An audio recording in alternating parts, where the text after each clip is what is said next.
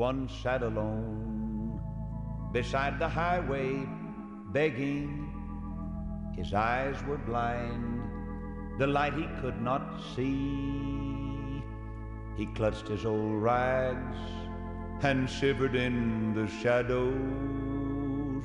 Then Jesus came and bade his darkness flee. It's time to open the Word once again with Evangelist Lester Roloff on the Family Altar program. Glory, for all is changed when Jesus comes to stay. You have your Bible, turn with me, please, to the book of Matthew. The book of Matthew. I'd like to introduce the message tonight by saying that a British corporation have built a boat, they say, 371 feet long, Brother L.M., 371 feet long. Now, I believe that's 71 feet longer than a city block. 371 feet long. It's a rescue boat, and it will not sink. If it capsizes, it rights itself because of the construction and the arrangement of the hull, and nobody will drown. They just stay with the boat. Stay with the boat. All of us are crossing the sea of life, and we're on board some boat. Now then, will your boat sink? What would it take to sink your boat tonight?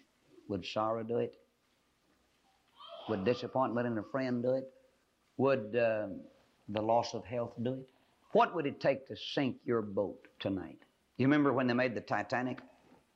But I'll tell you one thing. Before the Titanic reached the other side, they tell me that they were singing and playing, "Nearer, my God, to Thee," while she was going down. And 1,600 people buried themselves in water. What kind of boat are you on tonight? I want to talk to you about something that's despised, hated, rejected, misused, abused, and yet Jesus loves it. I want to talk to you about something that no man could start and no man can keep it going, and yet I'm a part of it. I'm going to talk to you about the only boat that'll be above the water when this thing's all over, and it's about all over. I heard on the radio a while ago, 18,000 men and women locked up in the prison system of Texas. And yet you think you're having a hard time, don't you? Think of living your life in the prison. Went to the jail this week, 179 people in the county jail, one jail here in Corpus. 179. That's nearly more than 100, almost 100 more than used to be when I went down there. It's on the increase. Whatever we've got hadn't solved our problem. Our educational system, our denominational program, it hasn't met the needs of the people. We've tried several shortcuts. They never work. A shortcut is worse than no cut at all. A shortcut is a compromise. I'm asking a question in this message, and we've had some 3 songs on the broadcast. I'm asking you this question: what kind of a boat are you riding on? I know what it is to have my boat to sink. I know what it is to swim ashore in the dark of night. I know what it is to get off from my boat and couldn't find my way back to it in the dark of night. And that taught me a lesson, that when I went floundering, especially in an open bay, I had 2 lanterns. One I left on the bow of the boat, and one I took floundering with me. And the way I could find my boat was to look and see the light shining. And that's one way you can tell how to get on the right boat. It's always got a light on it. Amen. You'll never find your way to the boat I'm talking about through the dark of sin. You'll never figure it out. You'll never be smart enough to comprehend its location. And tonight I'm preaching on the boat that will not sink. I know what it is to run a boat aground, and it just might as well not have a propeller when I run it aground. I mean, it's stuck right there. Yes, I'm talking about a boat that will not run aground. And Brother L.M. is considered, Brother L.M. Dyson is considered, and I imagine Beverly is about as adept as he is because she goes about everywhere he goes in this boat business. And many years ago, and he wouldn't mind me telling this little story. I'd forgotten all about it till he told me about it. I really had. He came to the study, and he wanted to get in the boat business. And of all the people to come to, he came to this preacher and asked me to loan him a little money. And I knew it'd have to be a little. But because of my confidence in him, he tells me, though I've forgotten all about it, he tells me that I loaned him some money. And he started in the boat business. And now then, he has quite a bunch of boats. I mean, long boats, big boats. And Jimmy Storms and these boys with their offshore drilling rigs and company believe that he is one of the greatest boatmen on the Gulf Coast. But he's learned it the hard way. He's learned it by working, staying with it. And he talks about those boats like they're human beings. He calls them all she. I don't know why. I never have figured that out. Why they call a boat she. I could make some guesses, but it probably wouldn't make me any more popular than I am. So I'll just drop that. What kind of boat are you on tonight? What kind of sea will your boat go on? Bible said, over in the book of Mark, said there were other little ships. It don't make it. I'm not interested in how long your boat is. I'm not asking you just how it's constructed. Main thing I want to know is whose boat is it? Who's the captain of your ship? A lot of boats have gone down that never would have gone down if the captain had known how to operate the boat. I'll tell you something else. When you lose your power, and one of the ways to keep your boat up on top is to properly use your power. We had an airboat, and the most dangerous thing we've ever had. I'm telling you, 13 feet long, made out of tremendous material. You could shoot a rifle, a high-powered rifle in the side of it and never go through it. But that didn't mean it's seaworthy, and I found that out. Now, that boat would do real good in mud, and I know some people like that. They run better in mud than they do in deep water. Yeah, they can bog around just like a mullet or a crab out in the edge, but you get them off in the deep water and let the waves come. I tell you, that is some dangerous boat. But I tell you what you could do. If you put all the power that it had, and it'd really run. I mean, it had just some engine. And get that propeller going. But when you cut that power, you better be sure that you were not in rough water or even deep water. It is better and run faster in water just about an inch deep. Now, I don't call that much of a boat, really. That's just sort of a monstrosity out in the water. What kind of boat are you in? And that's what I'm fixing to read my text now. Matthew chapter 16. Matthew chapter 16. Going to be a question raised, and Jesus is going to raise the question and let somebody give the answer. Verse 13, Matthew 16:13. When Jesus came into the coast of Caesarea Philippi, he asked his disciples, saying, "Whom do men say that I, the Son of Man, am?" And they said, "Some say that thou art John the Baptist, some Elijah, others Jeremiah, or one of the prophets." John, Elijah, Jeremiah, or one of the prophets.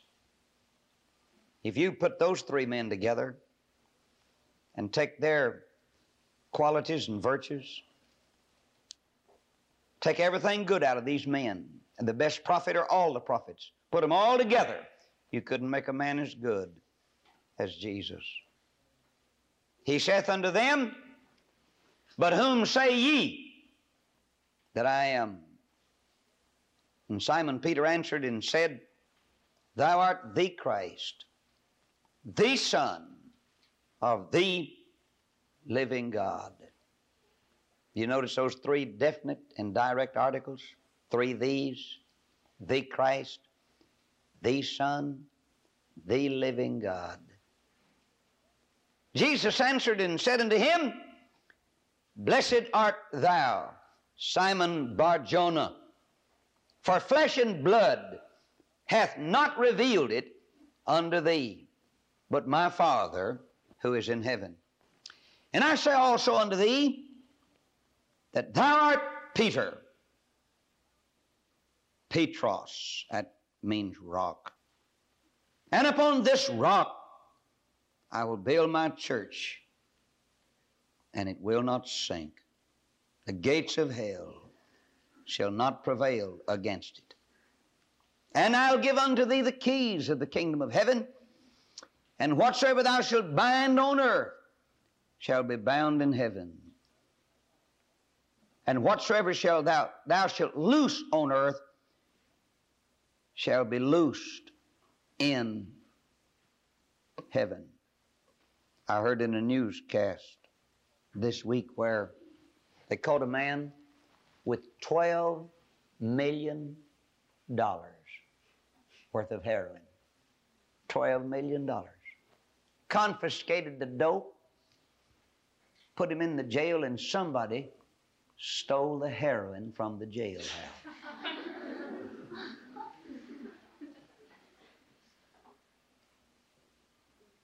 Somebody wanted dope because they could get money for it.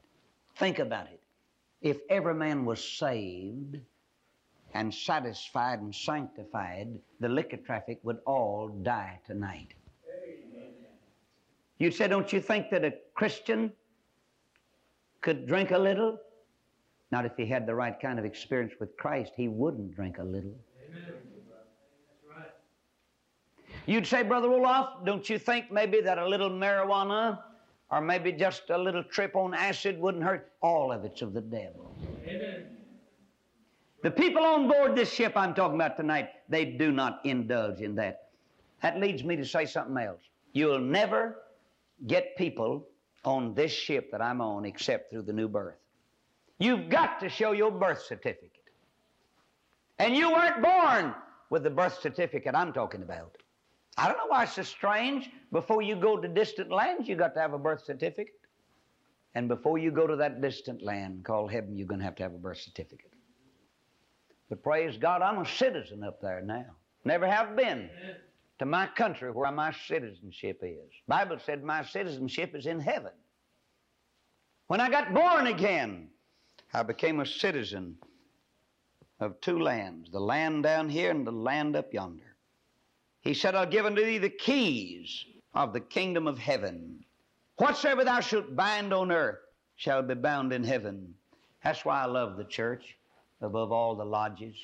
A man said to me today, I'm a member of a certain club. I've got a perfect attendance record. Never missed one time, not one time. And I mean, he's been going probably for 20 or 30 years. He's never missed one meeting. He's so proud of it. But he sure did smell like tobacco.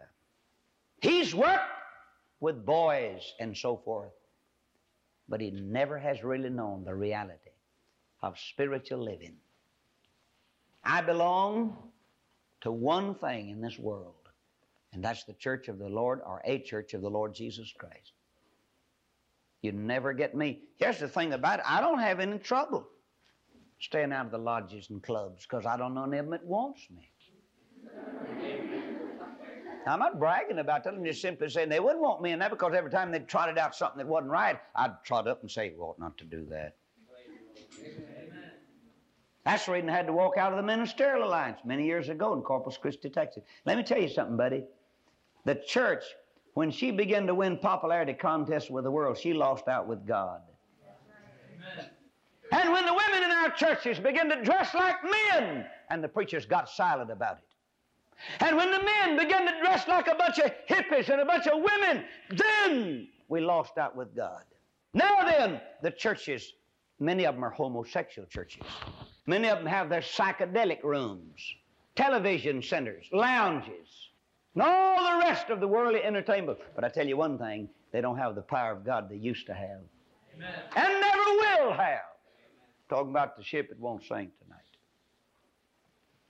And with this new auditorium sitting over here, don't you think people are just going to see a full-page ad in the paper and said, whoo, we've been waiting for that. We're going out there to... Oh, no.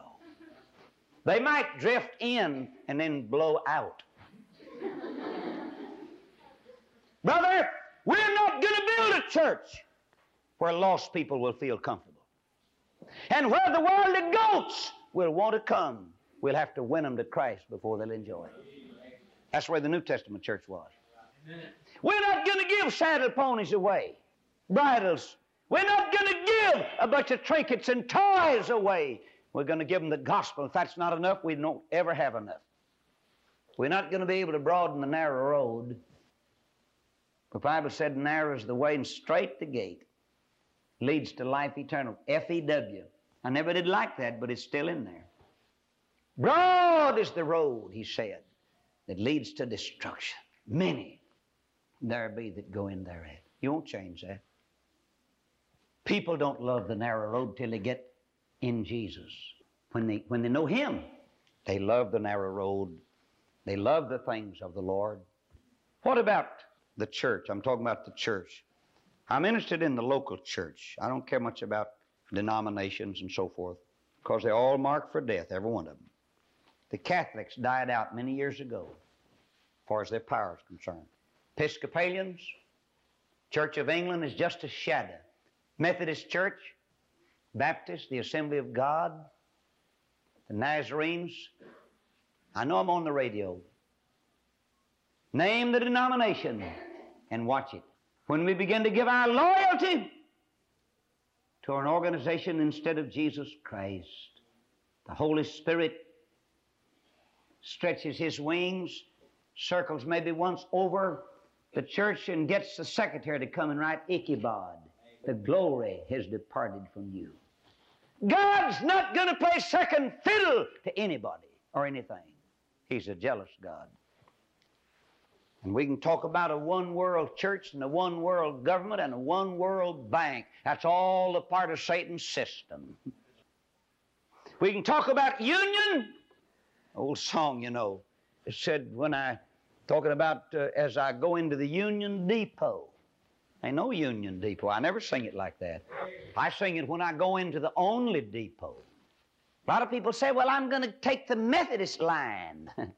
I'm going to go the Baptist route. Brother, there's not any Baptist route. Amen. That's right. Just one way to be saved, and that's to come to Jesus. But when I get through saying all that, and I hope our radio friends will be tuned in for the next broadcast, because it'll take more time than I've had already to preach on the church. I believe in the local church and the local pastor. And I'm old enough to remember the day when the local church had the right of way.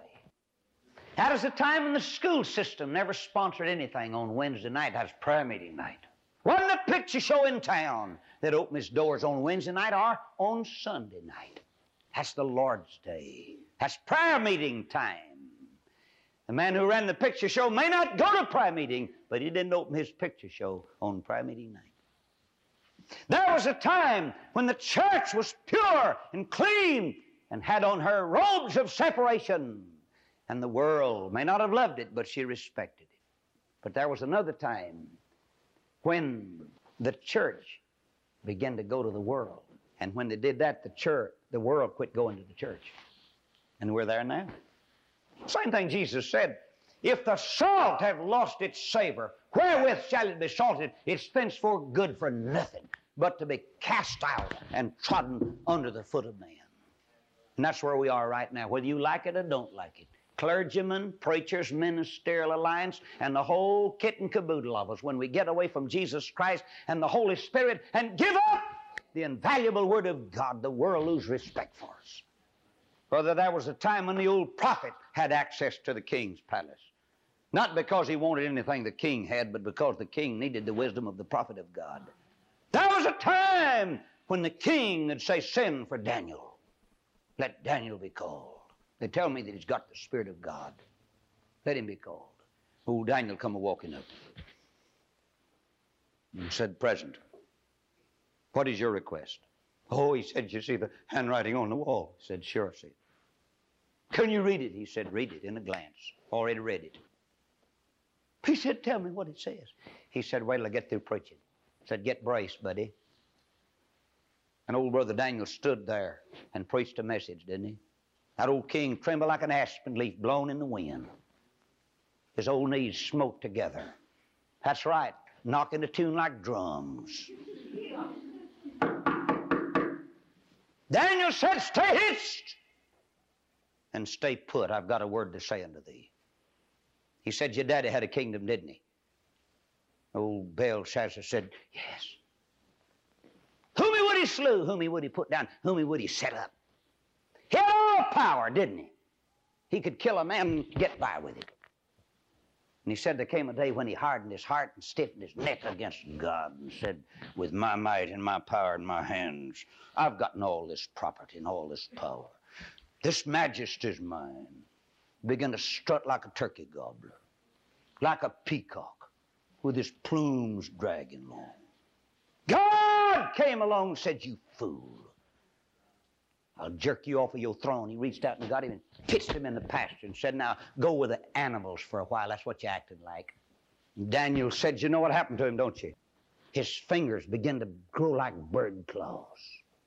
And his hair like feathers. And his body was wet with the dew of heaven. And he ate grass like the oxen. Can you see the king out there crawling around, grazing on the grass?